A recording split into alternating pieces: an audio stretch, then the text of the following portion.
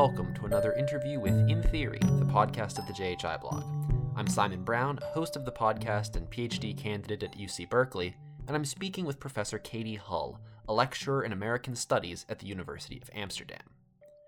We discuss her new book, The Machine Has a Soul, American Sympathy with Italian Fascism, out last month from Princeton University Press.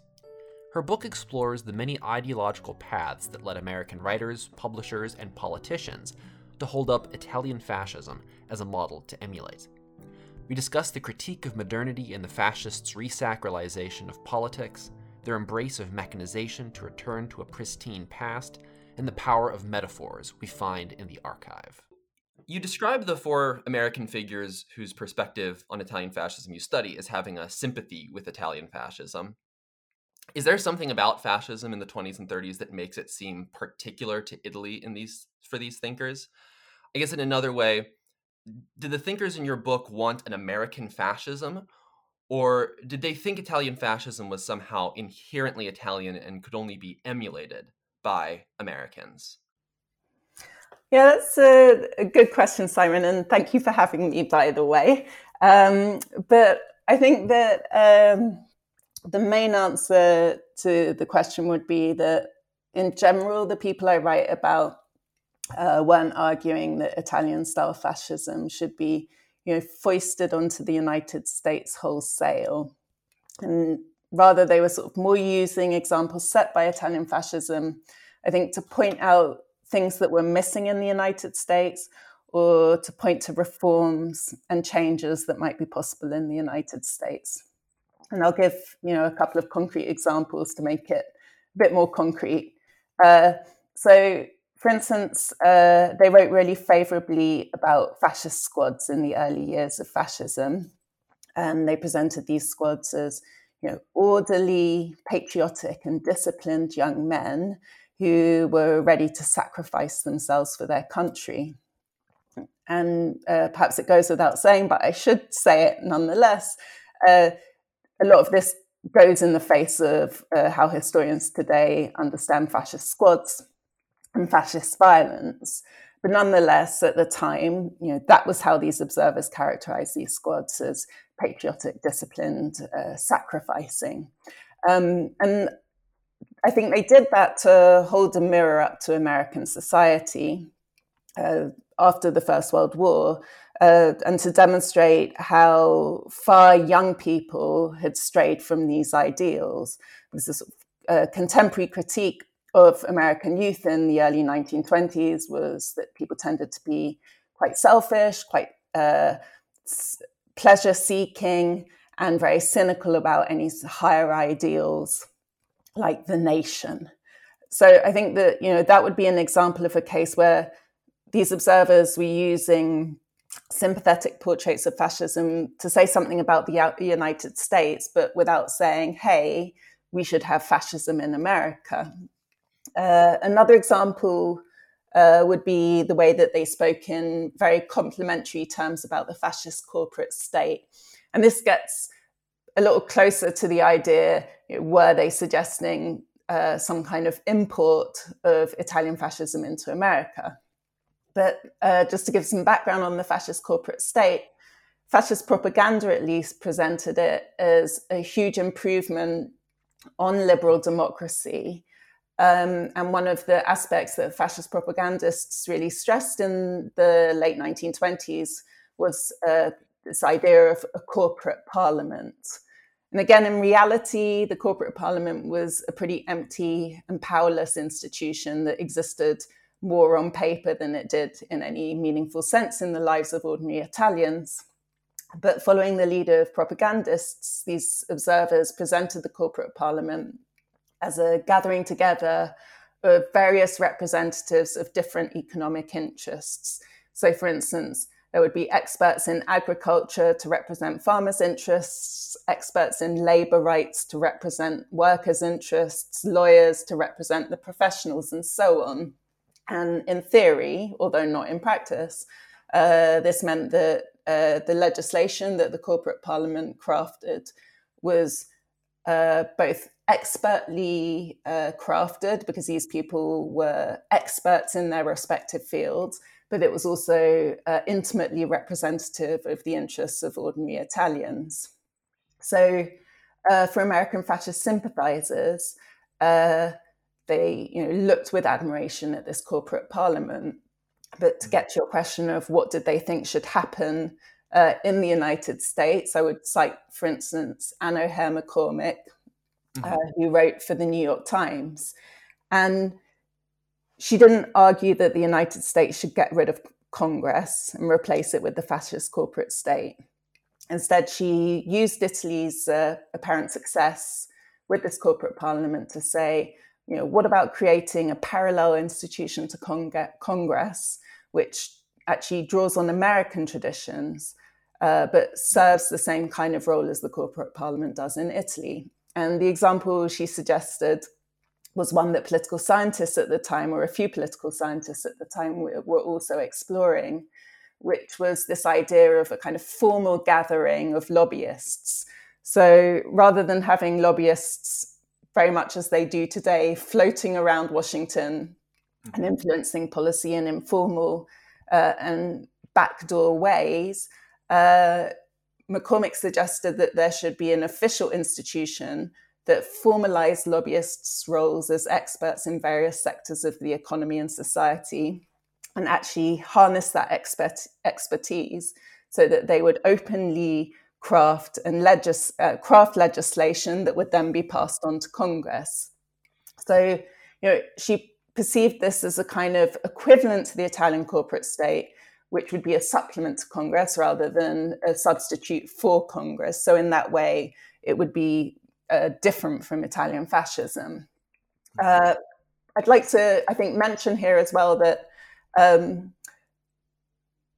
these fascist sympathizers' arguments that Italian fascism shouldn't be grafted onto the United States were also actually in line with the preferences of Mussolini's regime. And that's in part because in the late 1920s, a journalist in Harper's Magazine published an article about a group called the Fascist League of North America, which was an organization of Italian-American citizens, but it was controlled or at least funded by the fascist regime in Rome. And of course, this idea that there was an organization on American territory that was controlled by a foreign power didn't really sit well with most Americans or with the US government. And it actually caused a bit of a diplomatic brouhaha. So as a result of that brouhaha, the Italian regime chose to shut down the Fascist League of North America. And I think, that this incident and Italy's response to it, which was to shut down this organization, shows that Mussolini and his cohorts didn't think it was in their own interest, and certainly it wasn't in their own interest, to have Americans kind of going around the United States and splashing a message that fascism was for export. So instead, when they sort of argued that Italian fascism could be a source of inspiration but shouldn't be imported directly, that was much more in line with what the regime wanted them to be saying, even if the regime wasn't directly influencing them. Does that make sense? Right. Yeah. I mean, it makes sense insofar as if the association with fascism was as a kind of an Italian phenomenon, then to advocate for it in America would seem to be a kind of an imposition of something foreign, which is it's a really interesting dynamic. And, it leads me, you mentioned in your answer talking about the kind of critique of American selfishness, especially among youth.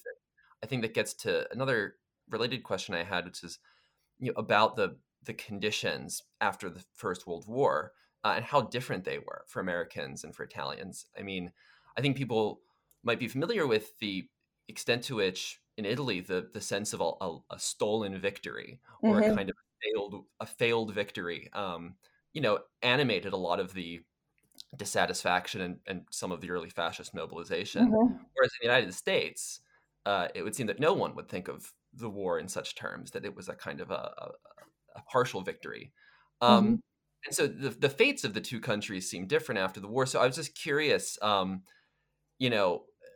considering on the one hand kind of American affluence and power after the war and Italian instability after the war. Mm-hmm.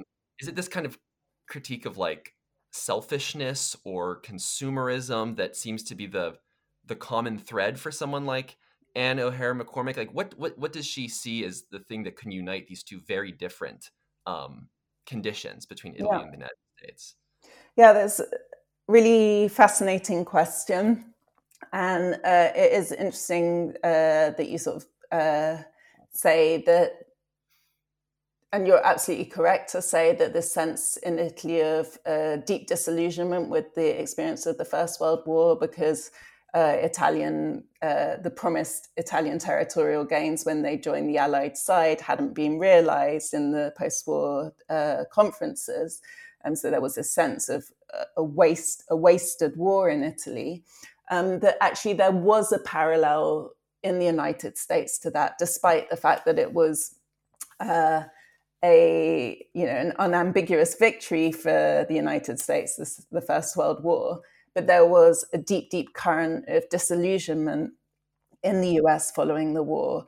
And it stemmed much more from this idea that lives had been lost pointlessly, that this was a war between European imperial powers, that it had been pushed by munitions makers, that it had been sold to American people as a war for higher ideals, but actually it was a war to line the pockets of industrialists and to support European imperialists. So there was a sort of similar current of disillusionment that these observers found running through Italy and running through their own country. But that for them, the idea was that fascism managed to turn that current of disillusionment round and kind of channel it into a patriotic movement, was how they saw it. As in the United States, they saw basically disillusionment then just transforming into self-centeredness, a much greater focus on the private self in the 1920s. And I think they almost held Italy up to say, if a country that was this deeply disillusioned and this screwed over, in a sense, by the experience of the First World War, can, from the ashes of the war, produce a patriotic movement, then why can't we? Right. So it's that difference that kind of emphasizes the argument. That's really interesting. Absolutely. So, and we've now mentioned one of the figures that you talk about. So I just want to ask kind of in general about how you found or how you chose the four figures through which you examine this relationship. They have different political perspectives. They work in journalism and academia, in politics, and in Italian language publishing specifically. So I was just wondering if you could talk about how you chose these four figures, or kind of what stood out about them that led you to think about them. Sure. And to describe that, I need to also recognize my indebtedness to John Diggins, whose 1970 Mussolini and Fascism, The View from America, 1972 book was kind of the starting point for me. I read it, I think, in my second year of my PhD program. I really loved the book. And he covers all these figures in amongst the hundreds and hundreds of other figures that he covers. So, he mentions all the four people that I refer to or that I investigate in great depth, and he mentions them all in a page or two on and off. And I sort of went through Diggins's book as the first stage of my research and made notes on many of the people that he discusses.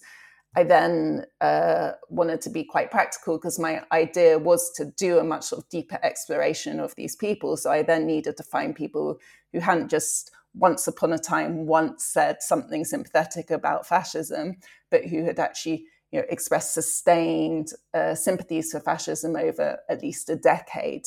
And in that way, be able to kind of explore an idea of change over time, how their opinions changed as fascist Italy changed, but also how their opinions changed as the United States changed. So that already kind of took away many, many people whom Diggins refers to.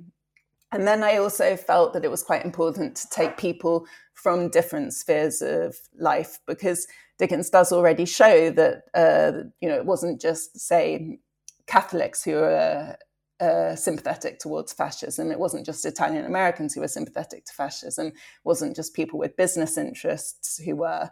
And so I wanted to sort of get a fair representation of various different groups. And that, in a sense, is how I came overall to these four individuals, because I have one journalist, Anna Hare McCormick, who is both Catholic and has sort of more liberal, progressive form of Catholic persuasions that's sort of influenced by ideas of Catholic social justice. I have Richard Washburn-Child, who was both a diplomat and ultimately a writer and journalist. But I think, his views were much more representative of a conservative viewpoint for most of his career, and in a way were very in line with the American business community. I have Generoso Pope, who was probably the most powerful Italian American in the United States in the 1920s. He was an extremely wealthy, self-made man, publisher of many Italian American newspapers, also an important figure in the Democratic Party in terms of mobilizing the Italian American vote. He was Catholic as well, but I would say Catholic very light, as McCormick had sort of deep Catholic convictions. And then the last person is Herbert Schneider. He's a very interesting case. And again, Dickens covers this in a chapter as a sort of, he mentions Schneider once or twice, but he covers him in a chapter of the book, and it's more with regard to pragmatic philosophy and the overlay between pragmatic philosophy and potential sympathies for fascism. So it's really to kind of give that broad coverage, but go in somewhat deep with a sustained chronological look that drew me to those four people. Right, and they all do kind of reflect different currents in American politics and culture, and they all have interesting perspectives on the Italian case too. And one thing you mentioned with regard to a few of the figures is their Catholic faith and their Catholic affiliation. And one of you have a chapter particularly about the way these critics and these observers discuss Mussolini specifically as a leader. And you talk about how a common thread running through their commentary on Mussolini is this association with his leadership as somehow spiritual, and adding a kind of religious character to a politics that has become mechanical and overly materialistic. And so I wanted to ask kind of about that relationship between how these thinkers kind of almost all associate Mussolini and the fascist government with a kind of spiritual return to ritual in government, and what Mussolini was trying to project about his own government. And then I'd be interested to hear also about how that might relate to his relationship with the Catholic Church and Italian politics, though I know that's a big topic. So I'd be kind of curious to hear about how their perspective on this religious feature of his leadership kind of relates to Mussolini's own conception of that, or his projection. Yeah, I mean, I'll take the organized religion side of it first, and then I'll talk a little bit more about the spirituality side. And I think overall it's a really interesting question.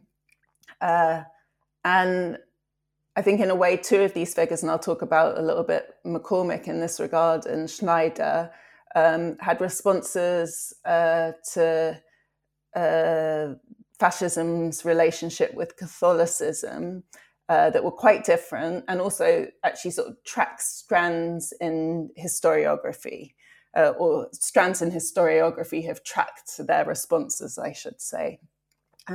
This all sounds a bit obscure, so I'm just going to give some details. But basically, some historians have discussed fascism as in a kind of awkward alliance with the Catholic Church, and one that worked to both institutions' mutual benefit. And historians who belong to this school would stress, for instance, the Lateran Accords, which was signed in 1929 between Mussolini and Cardinal Gaspari on behalf of the Pope.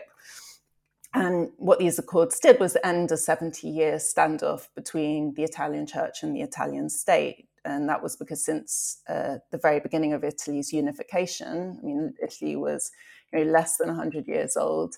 In the 1920s, it had only been a country since 1861, but the state had refused to recognize the church's temporal power. And with the Lateran Accords, the church and state came to this compromise agreement. And it's down to these accords that the Vatican exists today as a separate state, so that when we go to Rome and we go to the Vatican, we can buy Vatican stamps, right? Because it's a separate country from Italy. And that was because this treaty recognized the Pope's temporal power.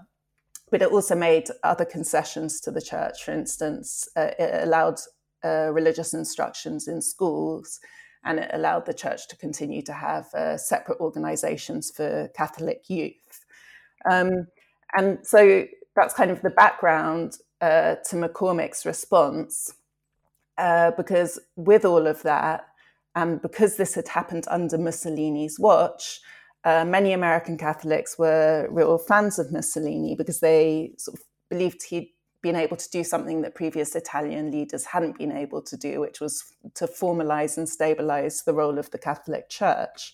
And you can sort of see this very much in McCormick's writing, and to some degree in Pope's newspaper as well, because they both present Mussolini as the kind of man of the hour, a hero, almost sent by God to resolve this crisis that had eluded previous Italian leaders. And something that McCormick did, which again is traced through into some of the historiography, was that she presented Mussolini as actually strengthening religion in Italy. And she would give examples, for instance, that the fascists had their own Boy Scouts, the Balilla, but she would stress that within the Balilla there were Catholic prelates who would perform services for the Balilla. The Balilla would go to church before they engaged in fascist activities and exercises, so that she emphasized, whereas in the 1920s and early 30s, most young people would be falling off the rails of religion and becoming less and less religious through fascism, they were becoming more and more. In contrast to McCormick's reading of this relationship between Catholicism and fascism, you have the reading, I think a much more sort of sophisticated reading that comes from Herbert Wallace Schneider, the professor of moral philosophy at Columbia University. And, he's equally admiring of fascism. And his reading also has echoes in historiography today, but I'll mention that in a second. I'll just sort of describe his reading for now. He, in essence, admired Mussolini and fascism, not so much because Mussolini and fascism promoted the church, but because fascism appeared to be beating the church at its own game by creating deep attachments and sort of spiritual sensations in people that were actually not religious, but were religious-like, right? They were actually statist. And Schneider, I would say, actually is very cynical about Mussolini. Unlike the other people who I studied, he doesn't say that Mussolini was this spiritual figure or that Mussolini was someone who was sent by God to save Italy. What he says instead is that Mussolini is basically an amazing actor who can inhabit the guise of a spiritual leader, and that kind of galvanizing impression he gives of the spiritual leader is effective from a political standpoint. And more than Mussolini as an individual, Schneider's actually interested in fascism as a movement. And here he says that fascism's strength is really that it can generate this sense of belonging and a sense of spiritual uplift, so that it can generate feelings of adhesion among Italians that are much stronger than anything contemporary Americans were experiencing, whether through the church or through their sports club or through any other organization. So what Schneider was arguing wasn't that fascism bolstered the church, but he was arguing that it replaced the church. by sort of adopting and adapting the rituals and symbols of religion. And sort of where the overlap here is in contemporary historiography is that Schneider's arguments really foreshadow one that's made by a very well-known Italian historian called Emilio Gentile, who more or less said the same thing actually in his book, which was published in the 1990s, and it's called The Sacralization of Politics in Fascist Italy. But it's very much about how the success of the fascist state rested on its ability to sort of adopt and adapt the rituals of Catholicism, but to politicize those rituals. So that's kind of what I can say here on the relationship between fascism and Catholicism.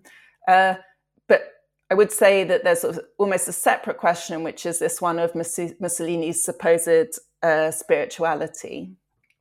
And that all of these American observers held him up as someone who was spiritual, or in Schneider's case, who could effectively fake being spiritual.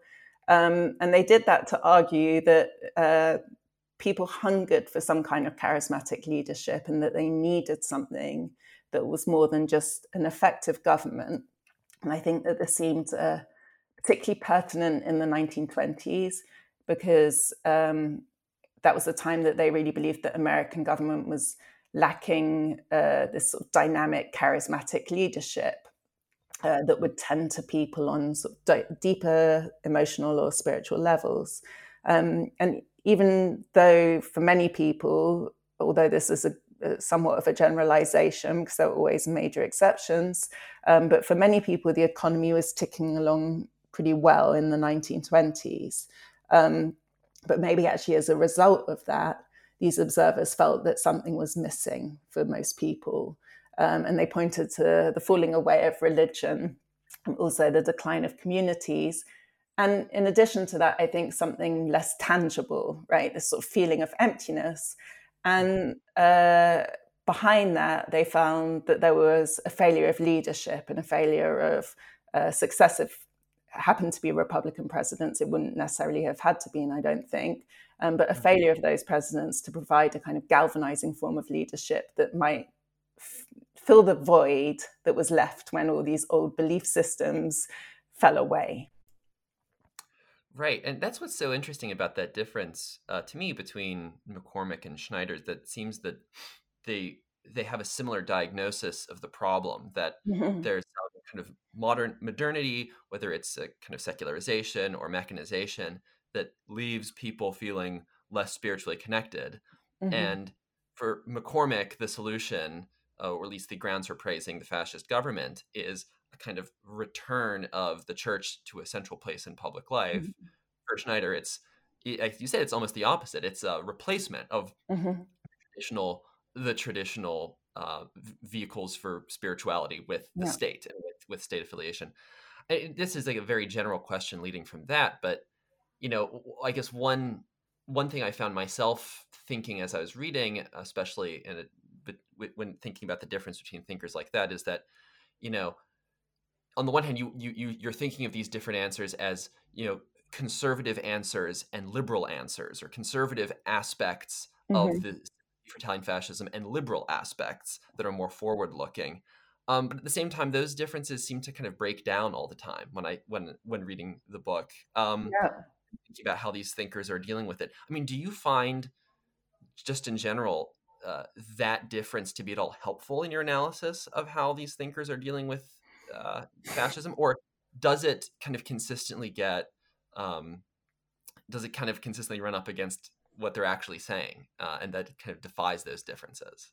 Yeah, that's a fascinating question, and it's so complex, and I'd have to really try and parse it out, because the example you gave, potentially, McCormick's the more conservative thinker with her idea of a stronger religious institutions, and Schneider's ideas are potentially have potential to be progressive in that it's an acceptance of the falling away of religion and its replacement with the state. But then on the flip side, replacement with the state can have some fairly totalitarian connotations that could be anything but liberal, right?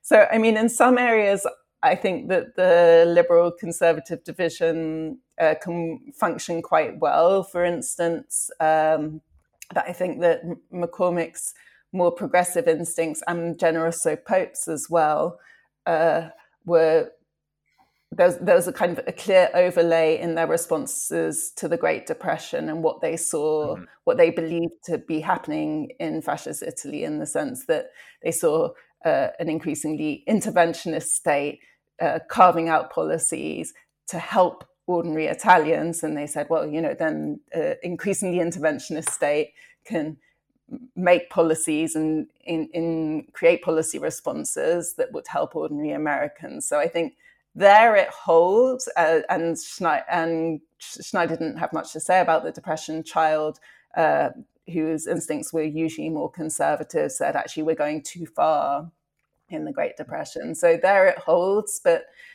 elsewhere it doesn't. And fascinatingly, or maybe not, it very much kind of gels with a lot of the historiography of fascism itself, and authors who've argued that to think of fascism as far right is missing something, right? That the part of the appeal of fascism is that it defies left and right. And maybe that's also reflected in the fact that people in the US, whether they were Republican, Democrat, traditionally conservative, or more socially progressive, could all find something to appreciate in fascism. Right. Yeah. I was thinking about how you discussed the kind of affinities between Italian fascist political reforms, like the kind of parliamentary reforms you discussed, and the kinds of things, as you described, like Walter Lippmann was talking about at the same time. Not that he was explicitly praising Italian fascism, but rather a kind of growing skepticism that parliamentary democracy still worked in the era of mass media in the way that it had. Absolutely.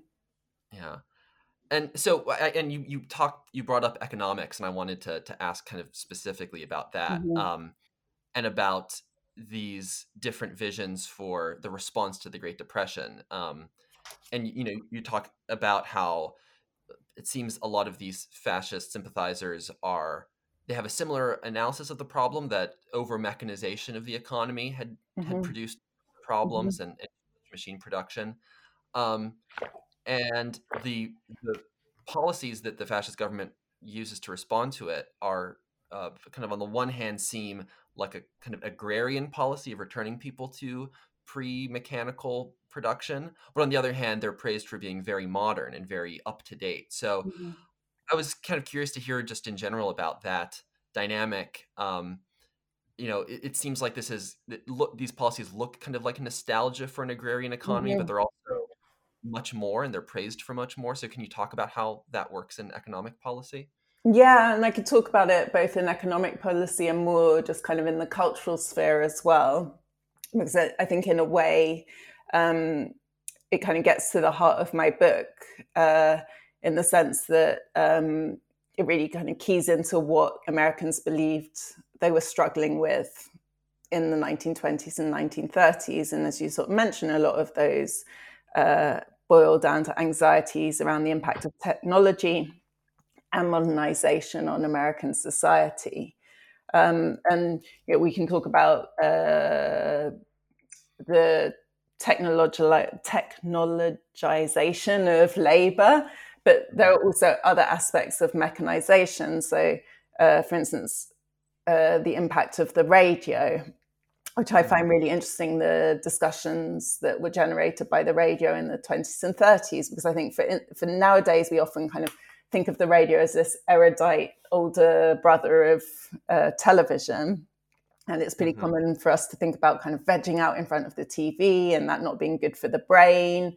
And yet we sort of have this idea of radio, like you're in my conversation right now, right? As something that's stimulating and encourages kind of an active engagement of the frontal cortex. But actually, that's not at all how commentators perceived radio when it entered the mainstream of American society in the 20s and 30s. And what they saw instead was the same kind of phenomenon we would associate today with TV, or actually with social media, which was this sense that people were passively and naively receiving information from the radio and almost being brainwashed by these sounds that were circulating around their living rooms and wafting into their heads. So commentators were really worrying that a machine like the radio was depriving people of their capacity to engage critically with information in a way that they'd previously been able to, say, when they were reading the newspaper.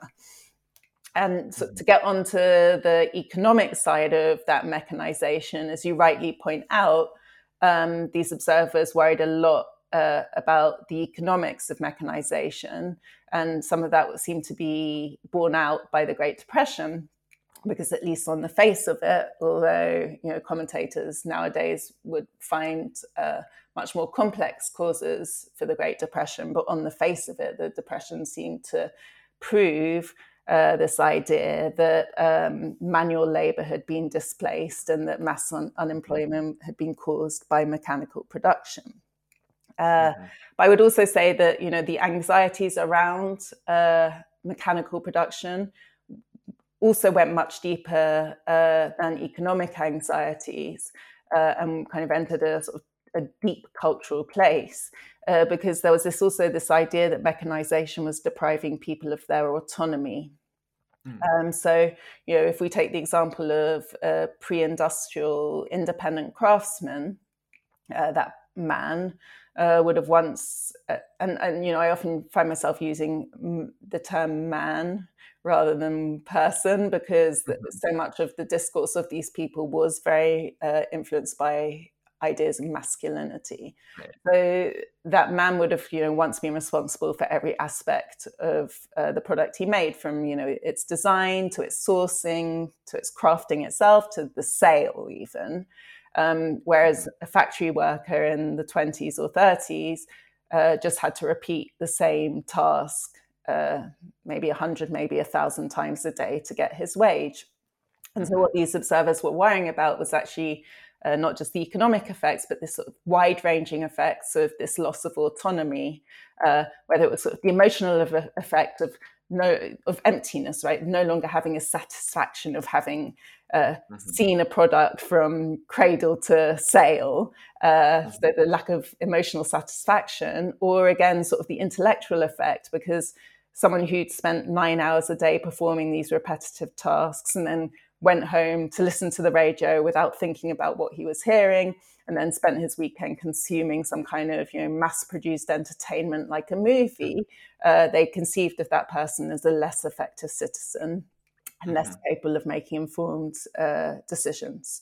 So, before I explain the counterexample of fascism as these observers perceived it, I think, and this gets back to your Walter Lippmann point, it's important to point out that these discourses around anxiety about modernity, mechanization, and mass production were not unique to American fascist sympathizers. They were actually dominant criticisms of contemporary society, and they appeared in the writing of countless commentators, most of whom did not express sympathy with fascism. So Lippmann, Lewis Mumford, Waldo Frank.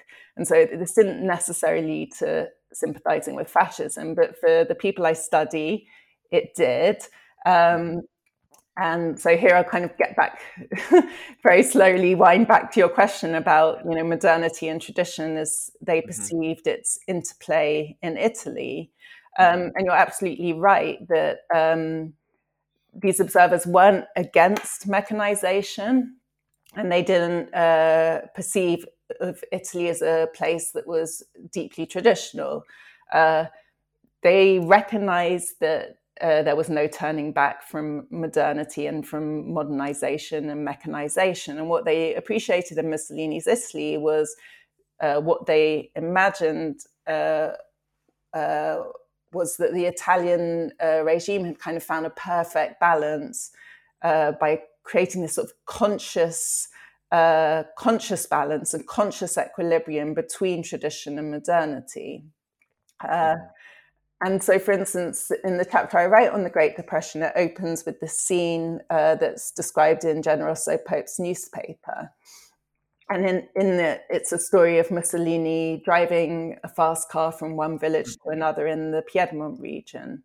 But it's also sort of a story about how Mussolini is responding to Italians' needs during the Great Depression, because each time he passes a group of people, he stops his car, he gets out of the car, he talks to them, and he gives them practical help. So it's already giving a sense that this is a regime that's responsive to the needs of people, but it's also a story that functions as a metaphor for fascism's relationship with the machine and with modernity, because here what we see is Mussolini using the machine to make connections rather than to break connections, and stopping this very fast car whenever he wants to stop it through the force of his own will. And that actually appears to be in total contrast to the way that machines were working in American society, which was, according to these observers, that they weren't fostering connections, they were cutting off connections between people. And, at the same time, men and women in the United States, according to this discourse, weren't in control of the pace of the machine. They couldn't stop it. It's sort of taken on a life of its own with this overproduction that had led to the Great Depression. And if we look at their writing and a lot of the images that were produced from this time, it's even of, anthropomorphic machines that are kind of taking over society. There's this sense in the machine being completely out of control, out of human control. And you had the question about agricultural policy, and I think that is very much an area where this calibration between modernity and tradition, as imagined by fascist sympathizers, kind of really comes to the fore. So just a little background, during the Great Depression, the fascist state engaged in what it called a battle for grain. And part of how they did this, or a large part of how they did this, was through land reclamation in the south of Italy. So they dredged marshlands and turned them into arable land. And they compelled urban residents to migrate onto this land to farm it. And as you can imagine, historians haven't been very complimentary about this policy, in part because of the compulsion element, but also because wheat, and you've lived long enough in Northern California, I'm sure, to agree with this, wheat is considered to be far less nutritious than protein. So by forcing Italians to produce all this wheat, they took away from the usual traditional farming produce, which was milk, cheese, eggs, livestock, olives, protein. So from a ordinary Italian perspective, historians have shown that this policy was absolutely disastrous. But obviously, these observers conceived of it quite differently. So, for instance, McCormick, who normally wrote for The Times, actually wrote a very long article for Ladies' Home Journal, which was a very popular women's magazine. And she praised Mussolini's agricultural policy as this perfect blend of mechanization and tradition. So it was sort of a reflection. It's kind of like the microcosm of this story of Mussolini and his car becomes reflected in the way she describes fascist agricultural policy as the state using mechanical means for traditional ends. So by her conception, they had dredged the marshlands with cutting-edge machines, but the end result was that they enabled families who'd been oppressed by urban life to move to small communities, to live in small and pretty little houses, surrounded by neighbors, with access to community facilities like a post office, a church, and a schoolhouse. So all these kind of very simple civic institutions that were enabling connection. And so she really presented the Italian state as, facilitating a return to sort of small town or rural community life in a way that she also believed was desirable in the United States. Right. So that's very interesting, because it's like a celebration of the use of technology to overcome exactly the kind of alienation that technology and information has produced. Exactly. Yeah, the metaphor. You get my book, Simon. I love that you actually get my book. I mean, you make it clear enough to get, for sure, throughout. And and to that very point, that metaphor of the car in Piedmont is so helpful and so evocative. And I wanted to ask about kind of how you locate and identify these metaphors. One of your late chapters is specifically about the prevalence of the metaphor of the garden, kind of coming up over and over again, especially in the later 1930s, in the kind of particular moment when the Italian fascist government is trying to distance itself from Nazi fascism, at least in the public image for Americans. And so I was curious if you could just talk about kind of how you begin to identify these metaphors in the archives you're reading, kind of when they start cropping up to the point where you can kind of tie it to a specific moment or associate it with a particular political strategy. So it's a really interesting question. And part of how I would get these metaphors is a little bit process. And that would really start with those days when I was in the archive and harvesting, right? So, for instance, with the Italian American newspaper that I used for Generoso Pope, which is his principal paper, although he had many others, Il Progresso Italo-Americano. The Library of Congress had that on microfilm. So, I would spend days actually just, I can't remember what technology I used in the Library of Congress, but basically just taking images on my USB plug of pages of this newspaper.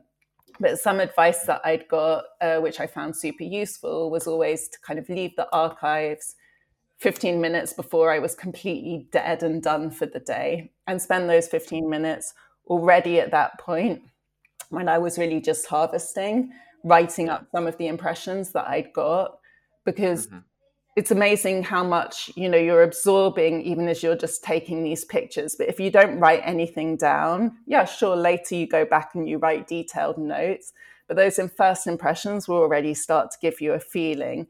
And I wasn't taking every picture of every single page, right? So there was some almost unconscious, usually, decision making that was going on that was driving me, okay, take this but not this, take this but not this. And that's kind of actually in the brain, patterns are emerging, but you need to figure out what they are, right? And so for the chapter on the depression, this sort of overwhelming kind of theme that was starting to emerge from my sources was this idea of, in the United States, man being overwhelmed by machinery. In Italy, man and machinery being held in balance and equipoise, right? The metaphor of the garden actually similarly, I think, began to emerge from Pope's newspaper. And that's interesting in itself because it probably was the one that was most reflecting of all the sources that I used. It was the one that was being fed most by fascist propaganda, because the fascist Ministry of Cultural Affairs would send materials to the Italian Consulate General in New York, and the Italian Consulate General would send this on to Generoso Pope's newspaper. And Pope could, to some degree, choose what he did or didn't put in his newspaper. But to have all this free material heading his way meant that often the newspaper was picking up on themes that were being sort of funneled to him via the fascist regime. And essentially what I started to notice for the late 1930s were stories that were much more fantastic. So in the early 30s, fascist Italy had been portrayed in kind of quite earthy, practical terms as a reference point for New Deal policies. But what I started to see in the late 30s were kind of almost magical stories. So I read a story about the fascist government creating a synthetic alternative to wool, which was like the miracle answer to any problems with wool shortages. And then I saw another story about how the fascists had created a lake in the middle of the desert in East Africa. And so kind of these stories were the starting point from for what I noticed as a sort of broader pattern, which were the proliferation of stories of fascism overcoming constraints that adhered in nature. And so that's where the gardening metaphor began, because when we think about gardening, it's partly sort of man using his wits and his skill to control nature and to get more out of nature than nature would naturally give. It's a lot of use of the nature word.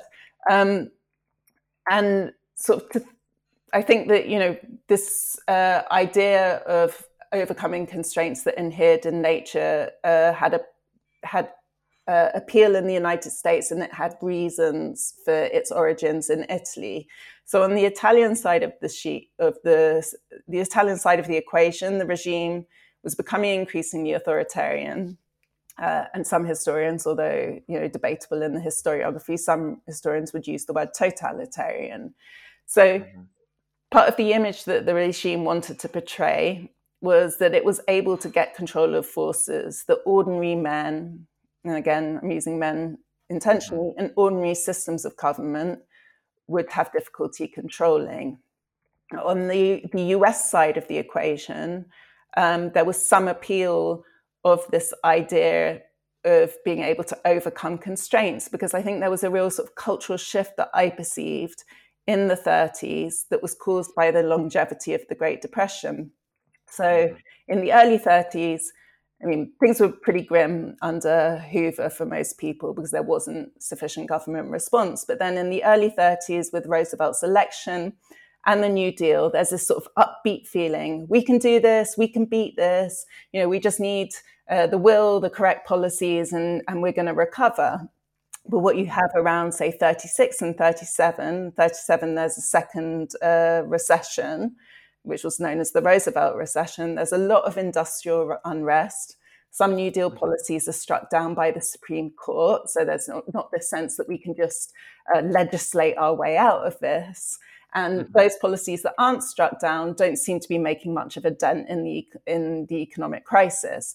So in amongst that sort of feeling of we can't do anything to affect our own destiny, Italy seems to sort of have an escapist appeal to these observers as a place where man has succeeded in overcoming any meaningful limitations.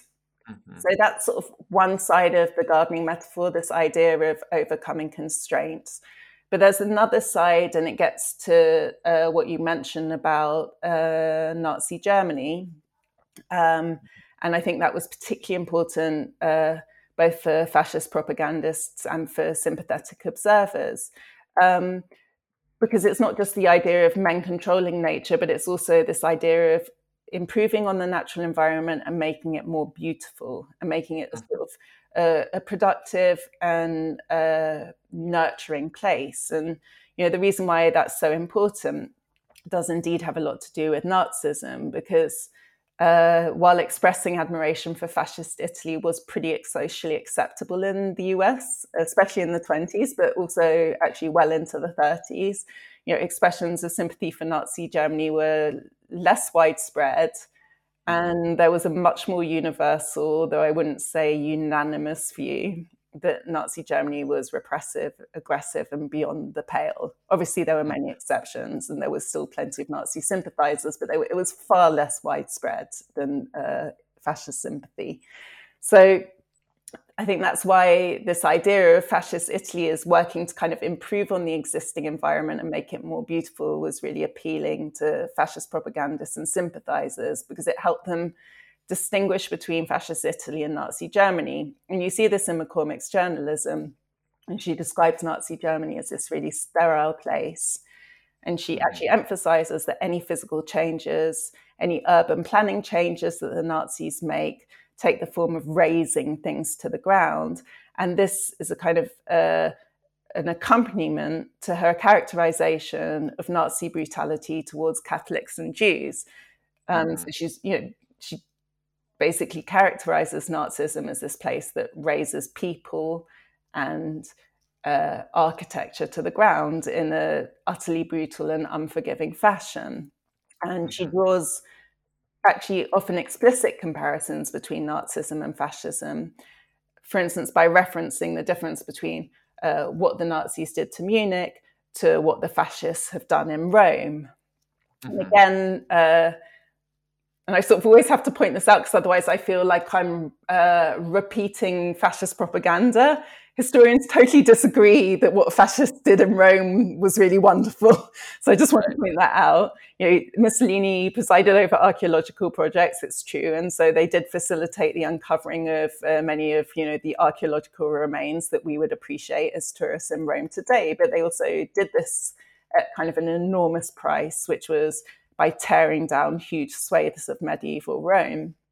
But McCormick didn't characterize it that way. What she characterized was a project that was one of beautification, but it was beautification without any of the kind of sterile connotations.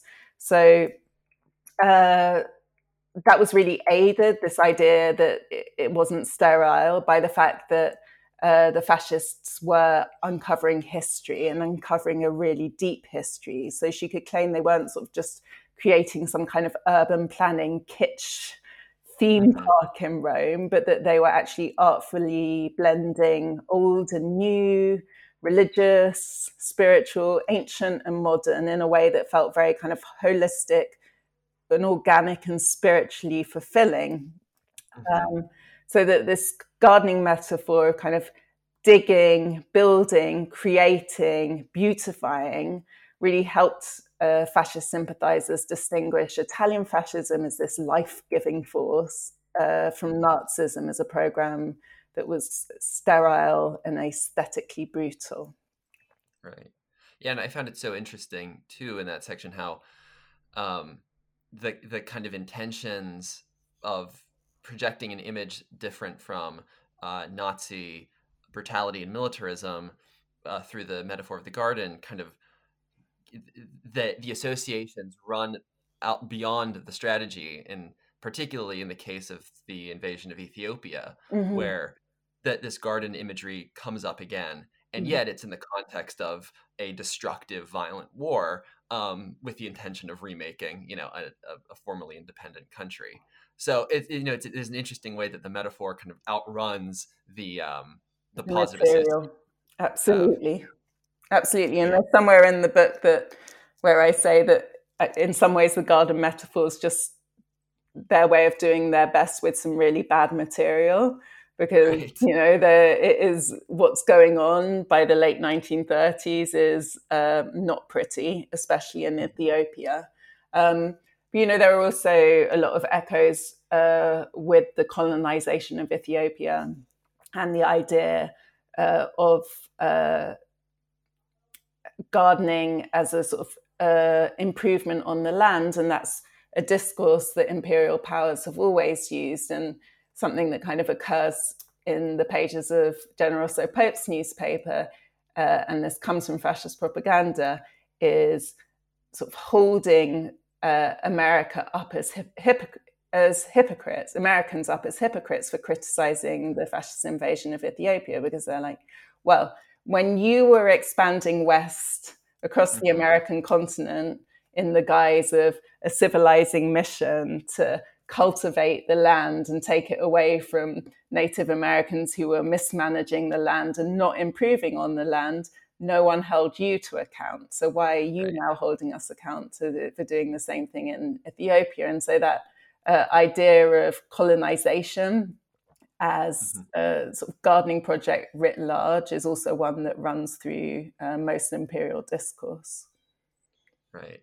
And I think that makes a really nice arc from the beginning to the end of your book, where by the end there is a kind of growing skepticism about the about the regime and the extent to which it can be applicable to the United States. Mm-hmm. So I think that would be a good place to ask you then about if you're working on something new now and if you'd like to talk about your next project.